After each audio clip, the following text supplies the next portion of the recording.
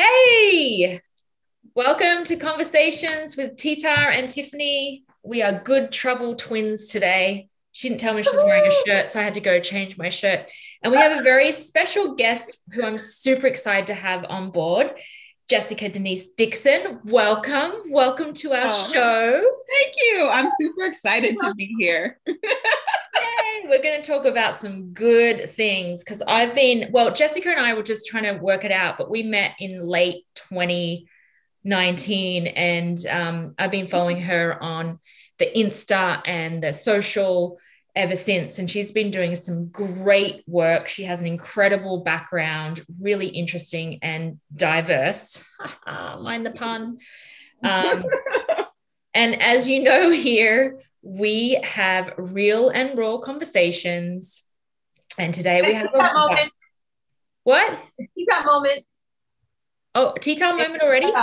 Oh, and no, tea time moments, which I'm sure we'll have one today. But let's just dive right in. Jessica.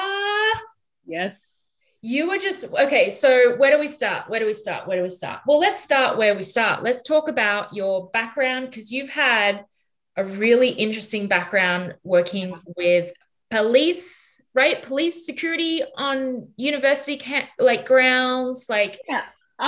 You just go for it. I'll just dive in. So my background actually is in higher education. And so now I'm working full time. I run my own business. But way back when, I was a full-time professional in higher education. And I worked on the student affairs side of the college campus life, in residence life, where I lived on campus with the students, worked on campus. I was a first responder. So I did a lot of work, really co-creating with the campus police on what it looks like for us to support students. During that time, I also was responsible for planning, training and professional development opportunities for both the student and professional staffs at the different campuses that I was at. So I did that really after I got my master's degree. So my master's degree, I got it in 2010 in counseling. I was a school counselor for a bit. Hated it, but would have stayed for the money because I was making good money right out of grad school, first job, I'm making bank, I don't have to worry about much. But I got laid off. My position was removed and a few other people's positions were removed. And so there were 3 or 4 of us that just got laid off. And of course I was the last in, so I was the first out and blah, blah, blah. That brought me back into higher ed. And so in 2011, I got a full-time job in higher ed. And that's where I did so much of that work. But I would even take a step back and say it all started in my college days when I was an RA. I was a resident assistant. I lived on, with my freshman halls, who I absolutely adore. When I got hired, I got placed in a residence hall or a dorm I didn't want to be in. It was the only place I was do not put me here. And they're like, hey, we have a job to offer you. And it was all freshmen. And I was like, I don't know if I can do that. They were just freshmen are young and dumb and, just undeveloped brains. I knew that. But I fell in love with every single one of my residents for the almost 3 years that I was an RA. So during that time is when I started to really dive into what is intersectionality and, what is privilege and, how do my identities impact the ways that I am being in the world? Because we had to go through, it was either a 0 credit or 1 credit class, but it was mandatory if you were going to be an RA. That was just all about us. It was all about our identity development, so that when we did start to have more of these conversations with our residents and with other staff members, that we were actually really equipped. So that's kind of where it started for me. Ah, that's interesting. What college did you go to? University of Michigan. Oh. Go Braves! Go Blue! Go Blue. Go Blue. Yeah. I love Goku. Okay, anyway. Yeah. So now you're a coach, you're a leader. Well, you always have been, but now you have your own business. Yeah. And you do a lot of work. Well, your community is life on vulnerability, which I want to dive into, which I love. And you're also doing something called Disrupt the Narrative, which is where I was like, oh my God, we have to get her on the show because you were disrupting, you were disruptive, you weren't, or, you know, like, especially for the white people. Yeah. She was speaking out, you were waking people up, which I thought was awesome. So how does that, like, with all your experience, you know, and your background, and thanks for sharing about how it all started, like, how does that inform your work now, along with the Enneagram, which I've done I can't remember what I am, but I would love to, like, for you, because it's such an important part of your work, like, share. Tita, do you know what your Enneagram is? I can't remember. Yeah. There's a 7 there somewhere. Okay. It's a thing. It's a thing. Yeah. and with the 7, with like does it go positive and negative with the second number, that kind of? Well, you can. So sometimes you'll get a result and it will say that you have a specific wing. So it could be a wing. Yeah. So I think I'm a wing, a 2. Yeah, that's not a thing. And then okay, we can talk more about that. 7, yeah. I think 7 permanent. See, now y'all gonna make me. I know I have it saved somewhere. But back to what Tiffany was saying about disrupting and doing that work prior to, or maybe it's in conjunction with the vulnerability work. I know she's gonna have you dive in there, but I'm more curious, because maybe even the audience is curious, like, but what made you even decide to disrupt, and made you decide you need to wake people up? Because there was something that initiated that for you, right? Because there was Black doesn't mean you're gonna go disrupt. You know, there's some Black people who are not comfortable with that. So I want to know more, and maybe people want to know what made you think. Oh, I love this. I love this question. So after I left higher ed in July 2019, and I worked for someone for a little bit. It didn't work out. And when I left January of 2020, I was like, I'm going to start my own business. I'm going to do Enneagram coaching.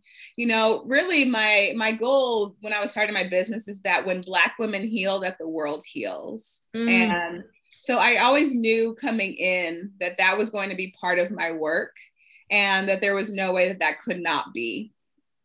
So that was the one thing I was clear about: Enneagram. And then when Black women heal, I believe that the world heals. Oh, I have goosebumps. Oh my gosh. I typed that in the comments because that was cool. Yeah. Thank you.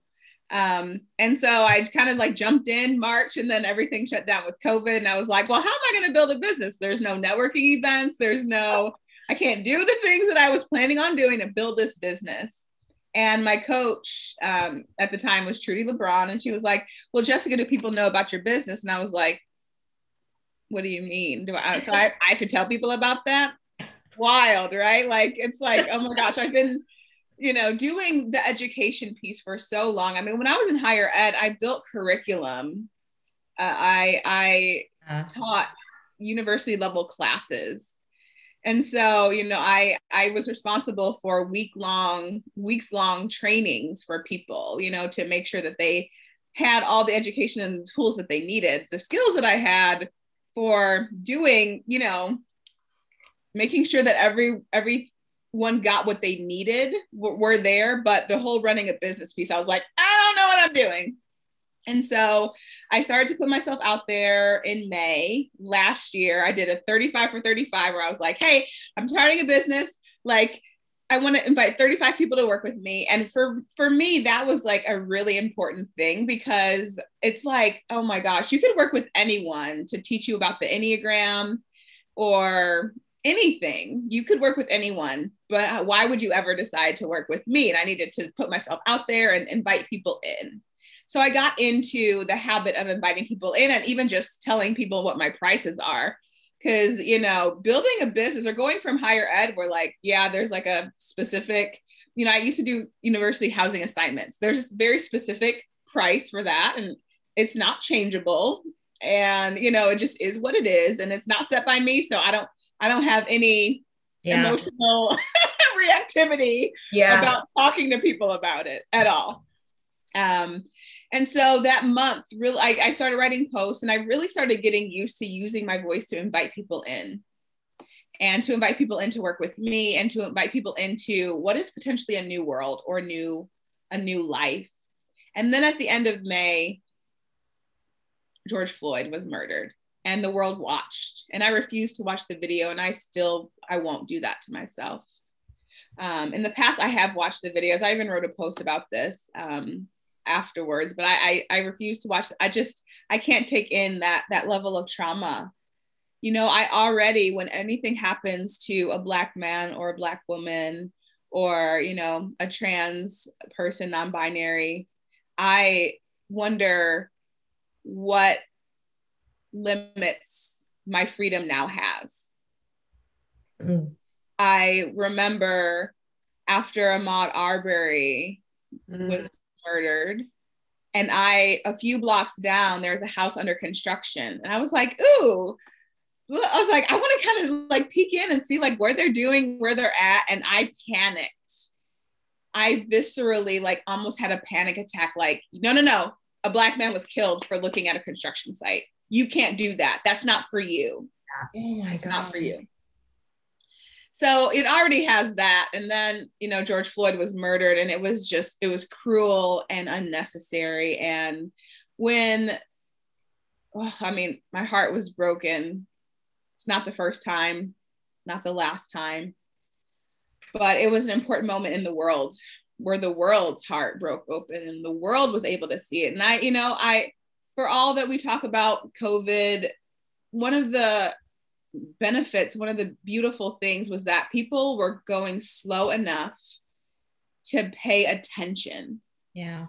To know that this thing happened and it's unacceptable. And what else are you going to put there was so much unemployment. People weren't doing much. It was kind of like the perfect storm for people to awaken and to arise. And I had no intentions on doing this Disrupt the Narrative program until it started to pick at me. And it started to like call to me, and I'm like, I guess I'm going to do it. So I think I wrote 2 posts about it. I took applications. I, only invited a certain amount of people, like specific people who actually like had thorough applications to enrollment calls. And I ended up enrolling 9 white women into Disrupt the Narrative, which was a 9-month anti-racism program. Wow. That was founded in Enneagram work. Interesting. Wow. I love it. It was anti-racist, because Tiffany knows I talk about there's a difference between, I'm not racist versus I am anti-racist. Yeah. And being anti-racist it's an active identity that we live into. It is not this passive, I'm just not something. It is active, it is alive, it is something that changes, that, is reactive and responsive to what is needed in the times that we are in. So I agree that it's not okay to just say I'm not racist. Well, okay, so what does that mean?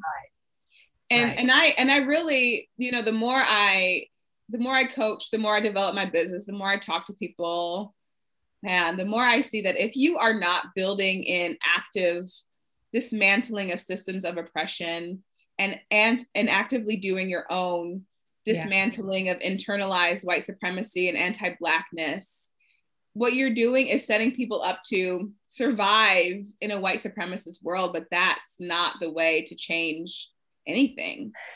Yeah. And so it's up to us to always be actively dismantling that within ourselves, so that we do not perpetuate oppression. Because, that work is not just for white people, because the context that we're in, I talk about white supremacy or the white supremacist patriarchy as an inherited context. So when I speak to people, when I'm teaching about it, those are the words that I use, because I think it's really helpful to know, like, it's not about you actively lighting a cross on fire on a Black person's lawn. Like, it's not about that. It's about, there's a context that you were born in, that you were socialized into, that you didn't have any part in crafting. And probably your parents didn't have much part in crafting their own because they didn't know, right? You don't know what you don't know. And so it's an inherited context that we all are born into, or if you move to the United States or you live in a colonized place, you get to, the opportunity to really see like how this plays out. But it's something that we all have to unravel because it colors every part of our existence, including our nervous systems. And I talk a lot about our nervous systems and our reactivity. And so in Disrupt the Narrative, the whole point was to do this Enneagram work to see, how do the fears of your Enneagram type, how do the motivations of your Enneagram type, how do they impact how you show up in the world around being actively anti-racist? And then, one of the things that we came back to time and time again is what's happening in your body. Because I truly believe that the body holds so much truth. It also holds trauma. Yes. And sometimes if we don't know the difference, then we will go on thinking like we're just like living our truth when we're just living like trauma from white supremacy. And I think that that's an important thing to name. Our sense of safety comes from actually upholding systems of oppression and white supremacy. And we can't ignore that, because that is how, if we don't fit in, we're going to be cast out. It's literally a survival, technique or way of surviving, literally, is like upholding this to make sure that we fit in, that we're not left aside, that our people don't leave us, because we need connection, to survive. And so that was one of the big things that came through. And, my business being super new, but the work that I'm doing not being super new. I started teaching the Enneagram in 2013. My first diversity program that I put on when I was an RA back in the day was like 2005. So this has been a part of my life for a really long time, and walking people through, a curriculum, walking people through, this is how you get from A to B to C to D, and knowing that, having perfected that, and in the ways that you can perfect such a thing for a long time. But the business part, that was like super new. So this year, what I've really created is this Life on Vulnerability community. And what it is, it's essentially it's like a group program, but it's really a community, because everyone's coming at a different point. So if you've gone through one of my programs, like Disrupt the Narrative or Rediscovering You or Free Yourself, I've had a few programs, that when you come in, you'll have some live lessons. So every month, whether you're new or you've worked with me before, you're going to have one lesson on the Enneagram, one lesson on liberation, because I think anti-racism is way too small of a goal. Liberation is the goal. And anti-racism is something that must be taken on to get to liberation. So it's part of it, but anti-racism isn't in and of itself the goal. We want a free world. We want a free world. And then embodiment. So every person who comes in will get a lesson on that. And it's just a 6-month minimum, but it's really about, how does my personal liberation, how does that lead to collective liberation? So that's always the question we're asking.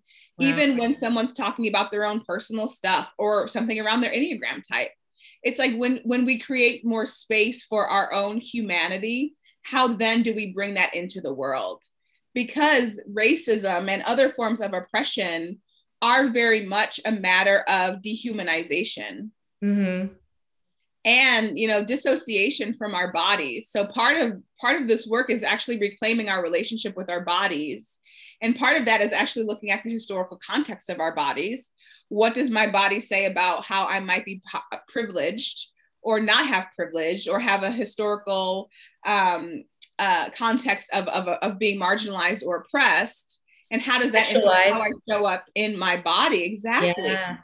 And so part of our work is not just, there's embodiment teachers who, they'll help you get into your body, or they'll help you find your sexuality and a lot of things. But this is much more, I feel, comprehensive, where it's not just about like you loving your body. It's actually about you dismantling these systems of oppression that say that your body has to look a certain way, has to be a certain way, that come from white supremacy, that your body has to show up a certain way. Like you have to be a certain way in the world in order to uphold those. So it's always looking through those three contexts.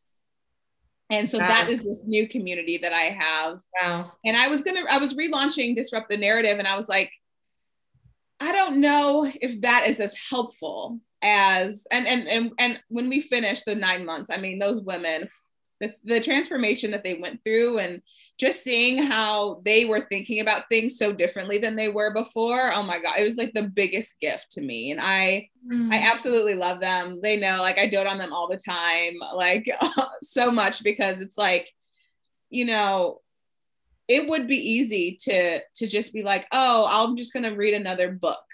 They did the work with you. They went through they did the hard work, right? Hard. That's powerful. Looking at yourself really honestly is something that the Enneagram gives you, because you can create distance from yourself a little bit. And so, the Enneagram it's about our motivations, and our type arises as this like survival personality mechanism. Mm-hmm. So our type arises to make sure that we're safe, to make sure that we're protected. And the Enneagram, the language around it and learning about it, it actually gives us space to actually step out, almost outside of ourselves, and look. And that helps us not have so much reactivity when we're doing this work, because of course this work's going to bring up a ton of reactivity. And one of the things in any of my groups is that you're responsible for your own reactivity. I'm not responsible for that. Yeah. So you better come correct. And that doesn't mean to not have reactivity. It means when you notice that you're reactive, for you to actually say that, to raise your hand, to type it in the chat, to let me know, so that we can actually spend some time there.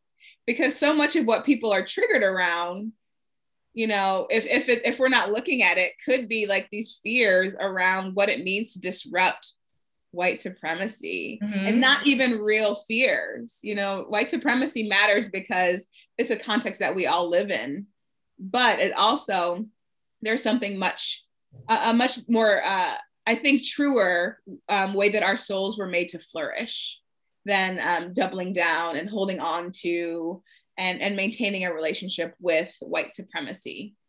So I don't know what I just said.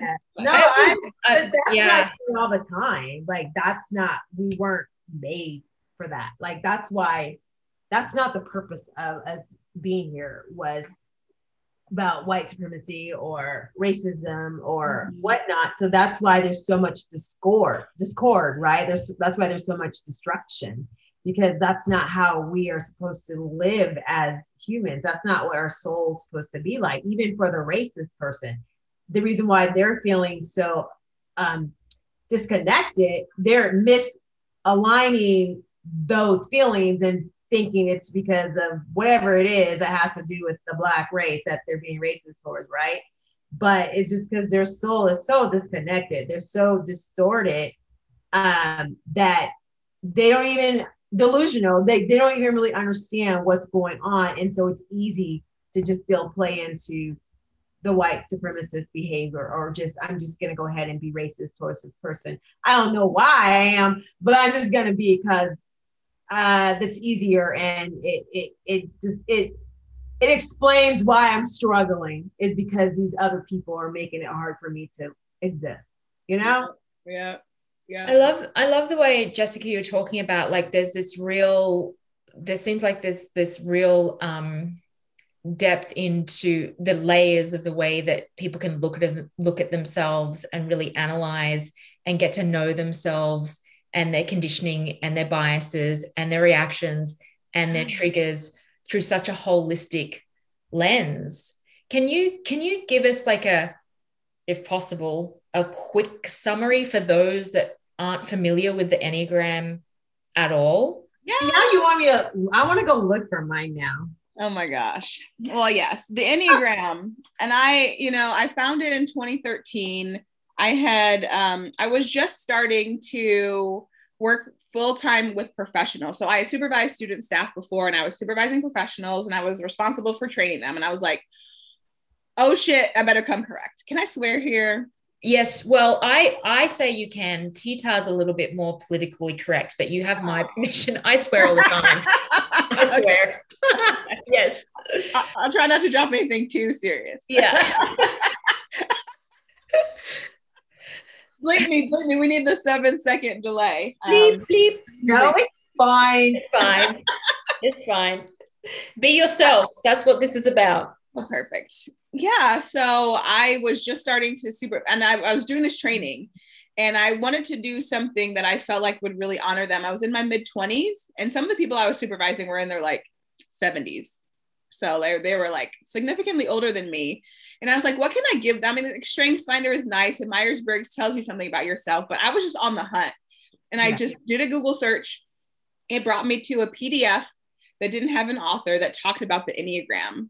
And I fell in love with it. I was like, oh, because what I loved, I didn't feel like it blew smoke up your ass. No. And the thing about the Enneagram is that it talks about who you are at your worst, but also who you can be in the world.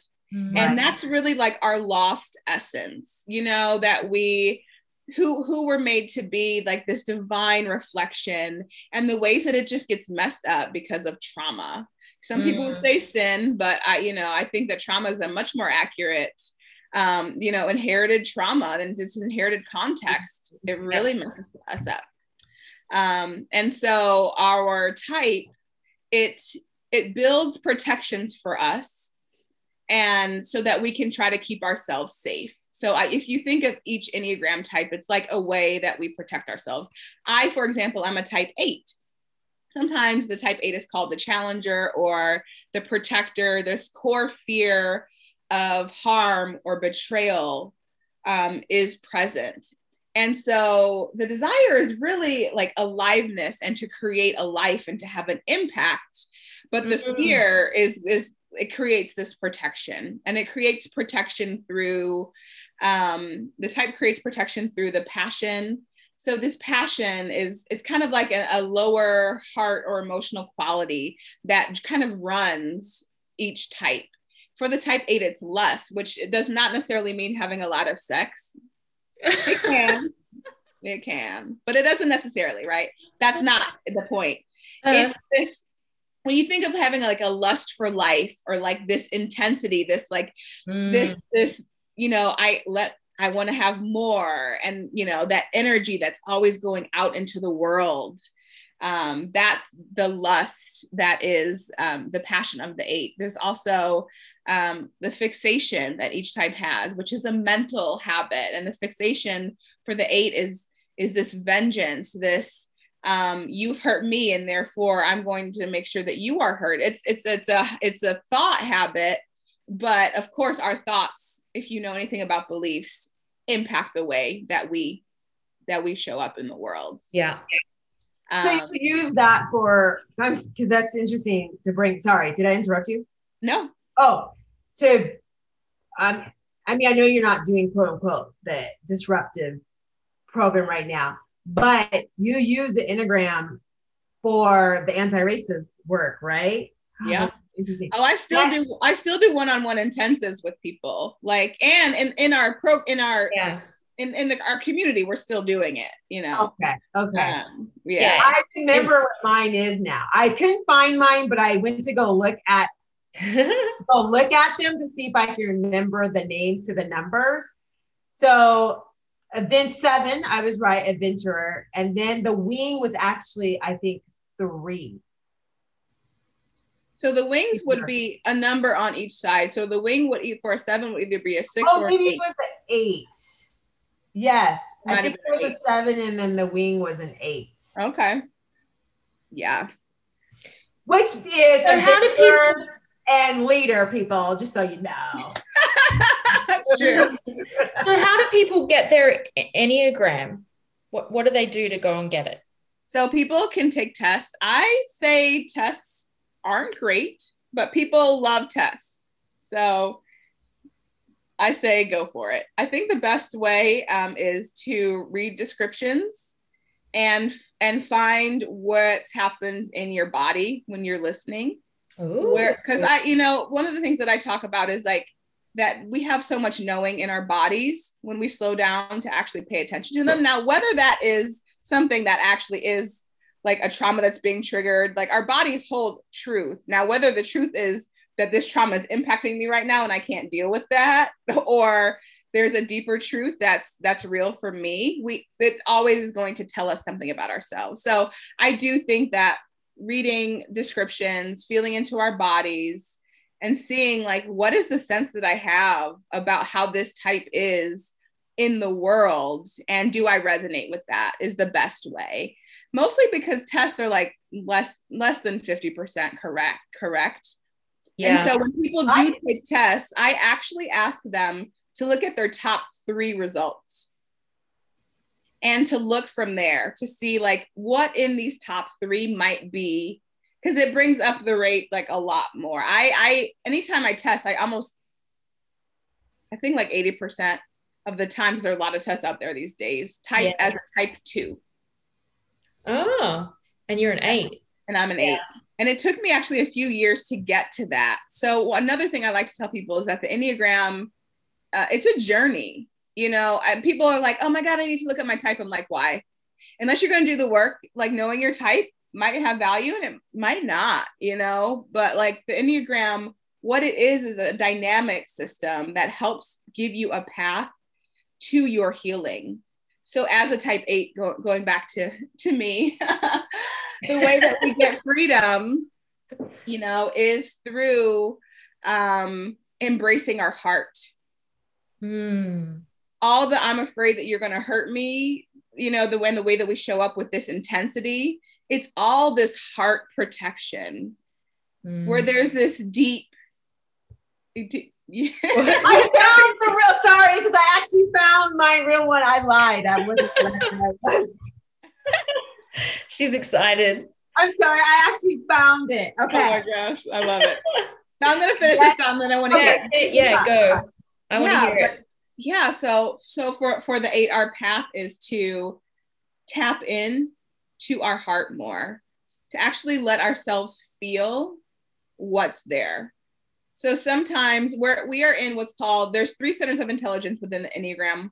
And so it's the body center or the gut center, which takes in through what are my visceral reactions. That's where the 8s, 9s, and 1s live.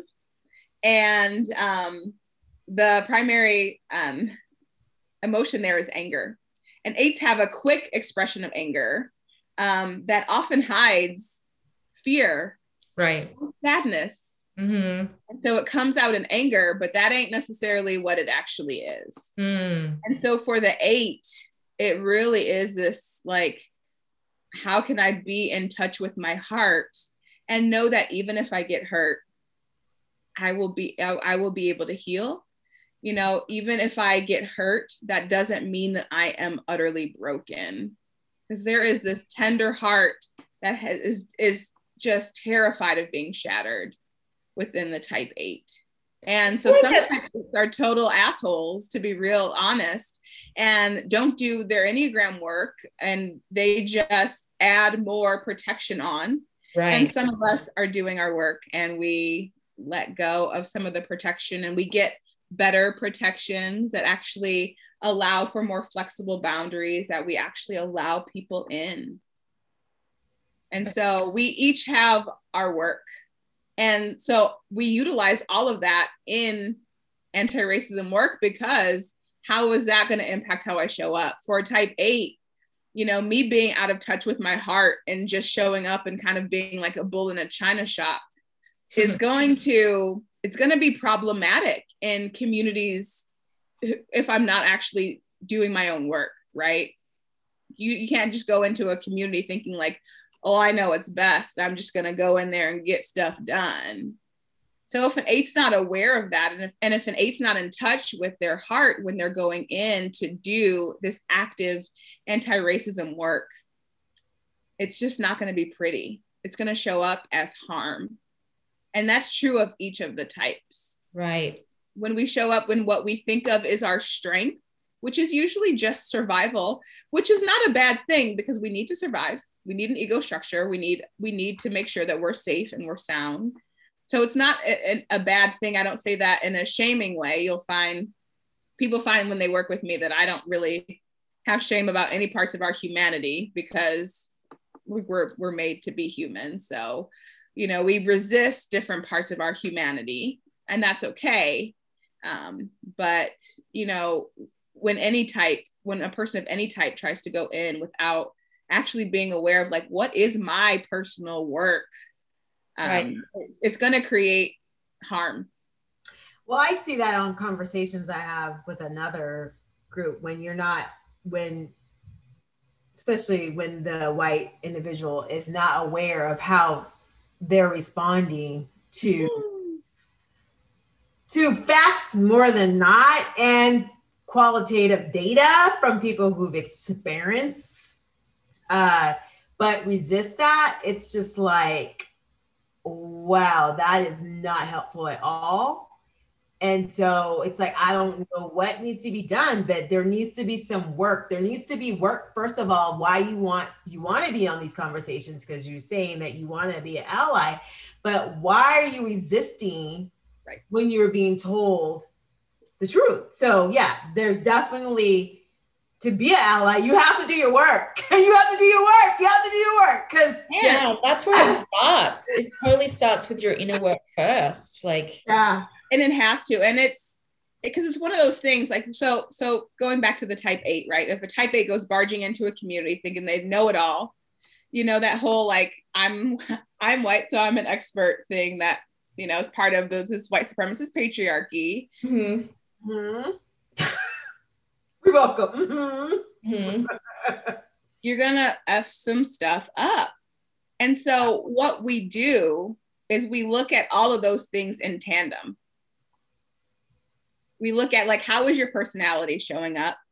What parts of white supremacy does it tend to cling on to find its safety and its survival in the world? Totally. Yeah. Yeah. Because white supremacy, whether you're aware of it or not, and even as you dismantle it, you see more and more how indoctrined you are, but how much it serves you. And it's scary. Like it can be scary, because Tita and I talk about this all the time. Like when we come across or see or have experienced the anger that comes from, well, particularly in my experience, white men, like they get so angry, right? And what I hear from you saying is, like, underneath that, you know, is fear. It's deep fear, you know? So I think, you know, no matter how much you feel like you're, I don't even like this word, but everyone uses it, woke, right? Awake, conscious, doing the work. In my experience, like, I'm still continuously getting it wrong, dismantling, catching my own thoughts, you know, like it's so prevalent there that I think it's lifelong work. And I don't care how, especially as a white person, like how, I'm going to say it again, woke you are, it's so ingrained in us. Like you got to keep looking and searching and digging deeper. And it's like you keep pulling back those layers, right? So I love that you use the Enneagram to, like, really understand who you are and how to navigate, honestly, like the tough and courageous conversations. Yeah. Because that's where it starts. Yourself, and then having the, go ahead. Oh, no, I was just going to agree with you on it being lifelong. And I say it has to be lifelong for you because the skin's not going anywhere. And the skin that's seen as a threat is still seen as a threat to some. And so if it's lifelong for me, it can't not be lifelong for you. Right. And or like they're trying to rewrite history and some governors don't want us to talk about racism or slaves because they don't want to traumatize the white kids. Do you understand that if we live in it still and the black kids are living racism every day, that why can't those kids learn about it? Because hopefully those are the kids that will be able to really shift for us, right? Because they'll see the evilness of that. They'll understand it at a younger age. They'll really get the real history and maybe can make change. Oh, that's because you actually right now in power don't want that to happen. Yeah.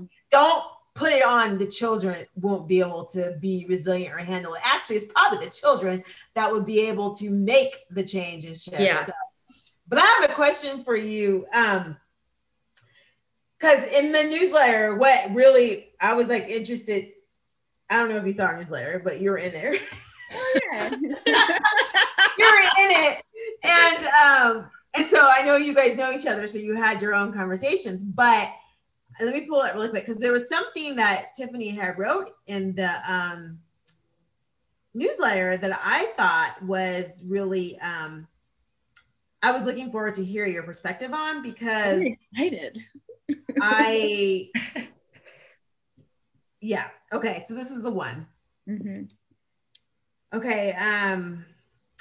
We'll be discussing white tears and how it doesn't help and what you can really do to be an ally. I've been in conversations where, the white women end up crying, having we're having the tough conversations and so forth. And I don't know, and people can say, oh, that was wrong too. I don't know. It's challenging. I'm not the compassionate type to be like, oh, it's okay. Because I'm like, no, that's great. I don't know. You're crying for something. So something is something. I don't know what it is, but I personally can't like hug it out when I'm speaking the truth to you. We're having this tough conversation and I've been too complicit or too adapting to make you, the white person, feel comfortable. Yeah. And then guess what? 3 weeks later, you're doing the same thing. Yeah. So I know, so that doesn't serve you, that white person. So I'm just curious to hear what you mean by that specifically for our audience, and what your take on white tears. How did you put it? White tears and how it doesn't help and what you can really do to be an ally. I want to hear more of your perspective on that, if that's okay. Yeah. I didn't know if you're still. Yeah, no, well, let me give it some context because I wrote that based off, and I'm glad you brought that up because I would have forgotten to share it. So I brought that up because it's something I wanted to raise with Jessica because she did this amazing post back in January about white, I can't remember the exact quote, but it was something about like the good white girl, like we're not okay with the good white girl. Do you remember it? It was newsflash. Nobody cares if you're a good white person. That's it. And of course it stopped me in my tracks and I'm a good white girl. I want to be a good white girl. Like I really do. Like I do. And I have cried. Like Tita, when we met, I didn't cry, but I was like devastated when you like showed me the way things were, right? Like, and you were very compassionate and forgiving. Maybe things have changed. You're not as she's not forgiving anymore. It was different. But I think it's such a good, like the way that you wrote it. Yeah, go ahead, because I know you got a lot to say about this. So I do. That was like, I think that post went like viral for me. It had like hundreds of shares. I was like, whoa. I was like, this is very interesting. But I mean, the premise was that some people, they show up and they give their good white person resume. That's what I call it. They're like, I dated a Black girl in high school. So I had a Black friend. I had a Black neighbor. Yeah. I know that one Black person. One Black person in your life. Yeah.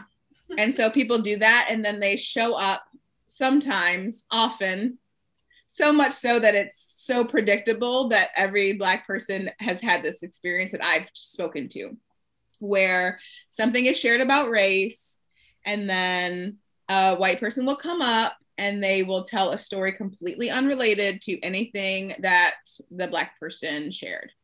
Oh my gosh, you know, my daughter's best friend's mom is Black. And I'm like, so what am I? Why are you giving this gift to me to hold? Why are you telling me this story?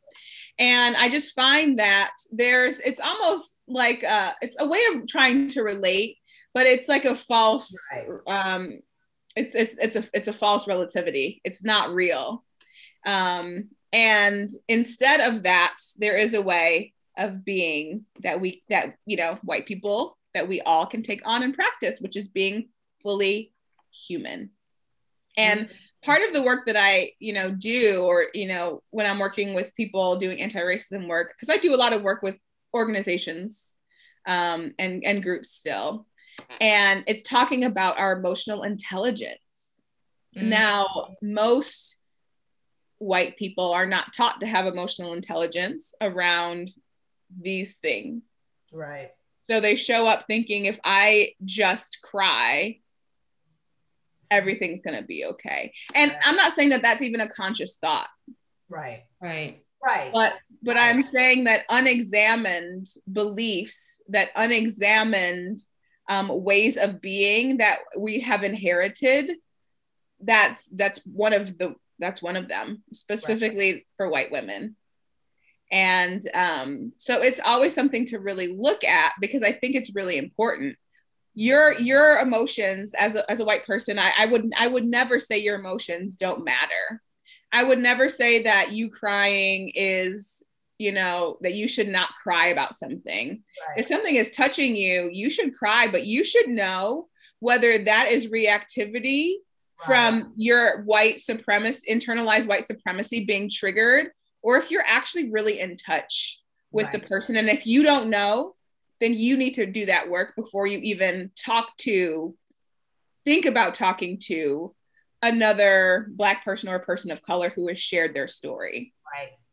And that is work that is often missed. It is missed. And part of doing a book clubs are great. I have a post called Black Squares in Book Clubs, where I just go off on people who just put up Black Squares last year. And that was a whole thing. Oh, I did that too. Yeah. And are just there. And are just doing these book clubs, because book clubs, they can have value, but they often don't lead to the personal work that people need to do to dismantle, internalize. I say to people all the time, we can burn every system down and build it from scratch. But if you don't do your own internal work, you're always going to just rebuild it in the same ways, with the same amounts of bias and internalized white supremacy, anti-Blackness, and privilege and oppression. Right. If you're not doing that work, it's always going to come back to that, and it's always going to look the same. It has to be the human work. It is. It has to be the human work. And that's why I say that there's something better, right, than just being a good white person, which is being fully human. And when I see part of anti-racism work, part of it is actually just reclaiming the fullness of our humanity. We have dissociated. People are, of all colors, all races. We have dissociated and disconnected from our bodies for a lot of reasons. Mm-hmm. So we get to reconnect.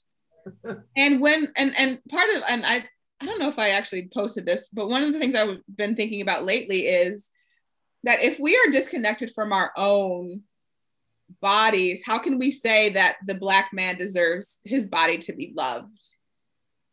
That actually just leads to performative action. And I don't want anyone's self-love to be performative, and I don't want anyone's love of me to be performative. Right. I want it to be arising from their embodied experience of what they truly believe about the world. And if you can't cultivate that within yourself, how can you cultivate it out in the world? Oh, you give me chills again. Truth.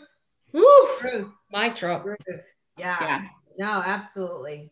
So good. Yeah. Okay. So much good stuff in here. Before we wrap up, there's way more questions, but I guess I feel like Jessica, I feel like we need to get you back here again, because this is like let me tell you what I was really quick. What's your Enneagram? Oh, yes. I know you're dying to tell Jessica. So what's your Enneagram? I was absolutely wrong. I was completely on the wrong side of the diagram. Oh. So actually I'm a 3. The achiever is and my wing is, I was right. Remember I said, I think my wing was a 2. Right. So my wing is the 2, the helper. Okay. So whatever that is. But anyway, I remember reading what was your first one? What did you say the first one was? A what? The achiever. The 3? achiever. 3. 3. And then the wing is to the helper. Okay. And I tell people, you don't even need to worry about your wings until you really understand like your core type. Yeah. And I remember reading, and once I was like, okay, and other, not the same, but just similar, different things. It all seems to align very well. Yeah. So it wasn't surprising to me, I guess I should say, when I was reading the definitions and understanding pieces of that. And now I'm actually, but I know we need to go, but it's interesting because I also think that these tools are instrumental, as long as you don't get too hooked, because I think sometimes people can just get hooked. That's how I am. That's how I am. That's how I am. And not, be flexible in what they need to do depending on the situation. Right. But I would say that, because we didn't get to talk about the healing piece of the Black women to then the world will heal. So we're going to we'll have to have you back on. Yeah. But that's to the point of that. Oh, wait. But wait. Because the point of that is, if you are so traumatized and you have a lot of brokenness, these tools can't help you, because you can't, like you're saying, embody. You can't connect and relate like, oh, these are some of my abilities and strengths that are coming through, because I know I've done these things before.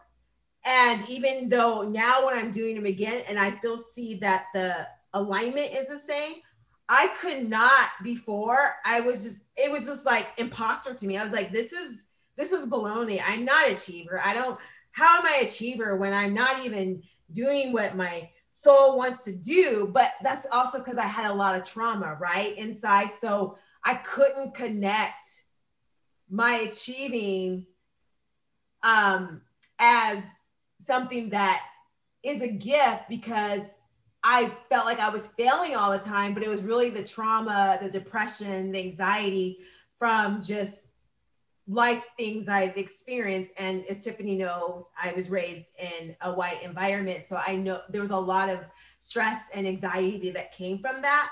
Yeah. So, you know what I'm saying? So can I say also sometimes, and I have a thing about this, and I really am going to work on writing an Enneagram book. And I keep telling people this, because I'm actually speaking at the International Enneagram Association conference this year on anti-racism. And I'm super excited about that, because I think it's really important for us to be able to talk about that, because some of the descriptions, oh my gosh, like if you don't resonate with the really what is a description of the high achieving, like smooth talking white male who works their way up the ladder, it's hard for women, and especially women of color, and especially Black women, to find themselves in the Enneagram. Yeah. And so I take it back. I mean, I remember when I first tested, I tested as a 2, and it took me a few years to get to 8, but that was partly because these descriptions of the type 8 were these, what I would call like violent, toxic, masculine, white male descriptions. And I was like, how is any woman and any woman of color are going to find themselves in this, because this describes that angry white man that we all know, who just like bulldozes over everyone and everyone hates, but that's not the average type 8. Right.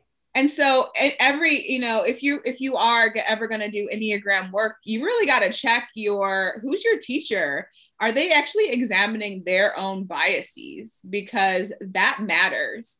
Because, you know, affluent, you know, white teachers teaching affluent white students means that when we're talking about the Enneagram, our examples come from the people that we work with. Yeah. And so if that's who they're working with, then those are the examples that they're going to have. And that might not resonate with, you know, a Black brother from the hood, or, you know, a Black woman who I've been around white people my whole life, but still was like, that's not me, you know? And so the examples, I always bring it back to, these are the core parts of the Enneagram. And we're going to talk about the core parts. And I want you to figure out how this looks in your life. Don't let someone just tell you in a book and believe that as gospel truth. Right. You know, there's like about five things that are core to the type. And then the others are descriptions that teachers give us to try to help us understand or see the type at play in our lives. And sometimes the teachers miss it and we just have to find it on our own. Right. I think that's really, really important. One thing that I will say too about the trauma, one reason I love doing trauma work with the Enneagram is because it gives you space. You know, if you're dealing with trauma, like your nervous system is so reactive, and it's giving you that space between, oh, this is the way that I acted out. Oh, I was unsafe. So I tell people, when they feel like their type is showing up in a specific way, or they're triggered and they're like doing something that they hate about their type or that they dislike, I'm like, your type was trying to keep you safe. Why were you feeling unsafe? So for me, when I utilize it, it helps create some distance. Like, oh, I can look back and say, you know, my fixation of vengeance was in full force as a type 8. What are the fears that I could have experienced? And that just helps to create some space so we can go deeper, you know, as we're looking at the trauma, as we're looking at our ideas of what does make us feel safe in the world. So I think, you know, the Enneagram provides so much. And I tell people all the time, Enneagram work is anti-racism work. And if we only do it to somehow make ourselves better or receive some ascendant status spiritually, and we're neglecting the impact of real life on ourselves and on our communities, then it is not worth doing. So we always are looking not just at what is my type and how am I impacted, but how is the way that I show up in my type impacting the world, and is it leading to liberation? So basically hire a coach who's very well thrust in this, like Jessica, folks, before you do it. Jessica. Hire Jessica. You might go hire Jessica. Yeah, Jessica, you need help. People need help with that. You know what I mean? Yeah. But like in summary, what you're doing is you're healing. Like you're the guide for people to heal themselves. And you use the tool of Enneagram to go deeper into really understanding who we are. And I'm totally with you. I do think that when Black women heal, the world will heal, because the black women, Titar and I talk about this all the time, but Black women have done so much in this world, in this country, to forge ahead. Like the last elections are, we could go on and on. I feel like we're going to respect it. What did you say? I said, do all the work, and everyone's like, great, we can stand on their shoulders. This is the heavy lifting. Still highly disrespected. Yeah, the heavy lifting has come so far. Like the suffragettes, the most recent election, like women's empowerment, and this is the way of the feminine, right? Like So get behind your Black women in your life, because things are coming and we need change. So Jessica. Man, you can't just listen to Black women after the fact and thank them for all of their hard work. Listen to us when we are heralding the fact that danger is ahead, because we are always heralding that danger is ahead, especially in the context of the United States. You know, Black women are responsible for raising like America. Black women are responsible for raising America. Yeah. And Black women's voices have been. People don't know that. They raised those white kids. Okay. Yep. Yeah. I'm just saying, a lot of those white kids, before they got to a certain age where they were brainwashed, they actually were very, I think, even more resilient, more like understanding of the Black culture, Black race, appreciating their mammies, whatever they call them. But then unfortunately they got older, then they got around other people, older people than them, who were able to brainwash them. And then they forgot about how that Black woman was actually really strong, or they did know that she was really strong. And like, you know what? She's really strong. They're really strong. So let's keep up the supremacy, because we actually know what they can do. Yeah, let's exploit them. They are too strong. They're going to overtake us. So let's pull them down. Let's keep them down. Instead of looking at the collaboration and the unification that we can do as a whole. But okay, that was the Black woman. We got the juice. We know the way. Yeah, it's coming. So amplify their voices. Jessica, how can people find you? Probably the best way is over on my IG, which is, I have a business one and a personal one. My business one is Jessica D. Dixon Coaching, and my personal one is just my name, Jessica D. Dixon. It's very simple. If you want more spice, you can follow my personal one, and if you want more business, you can just follow my business one. But I do. And if you're in San Diego, go to one of her body combat. Oh my gosh, yes. She teaches body combat. Yeah. Body combat. Yeah, it's an MMA inspired cardio class. Oh. Too bad I don't live there. I mean, one of the greatest gifts that I had since I've been teaching. I just started teaching again after a year in March, and there were 4 older Asian women, and it was right around the time when the shooting in Atlanta happened, and just being able to teach them, and I'm like, you strike the nose with the big knuckles, like this is what you're aiming for, like to give.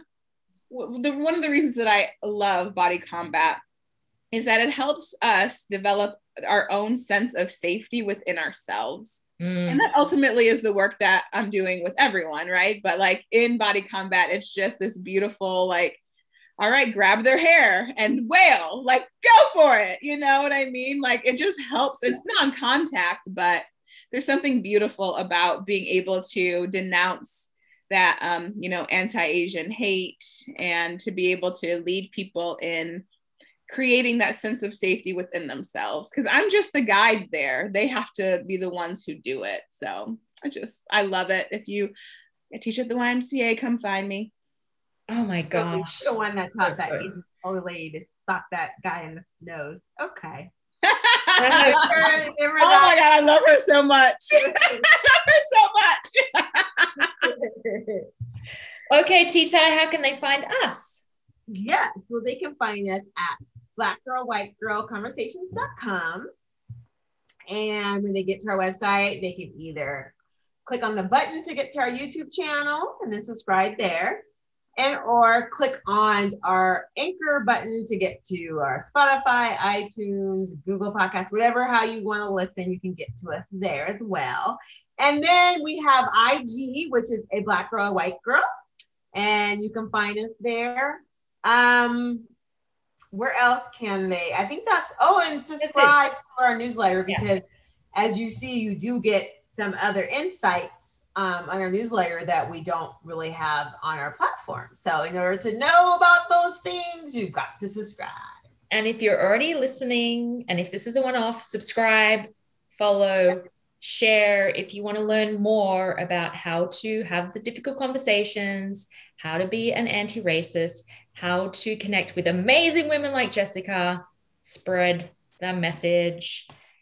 Thanks, Jessica. You're awesome. Thank you so much for having me. It truly has been a pleasure.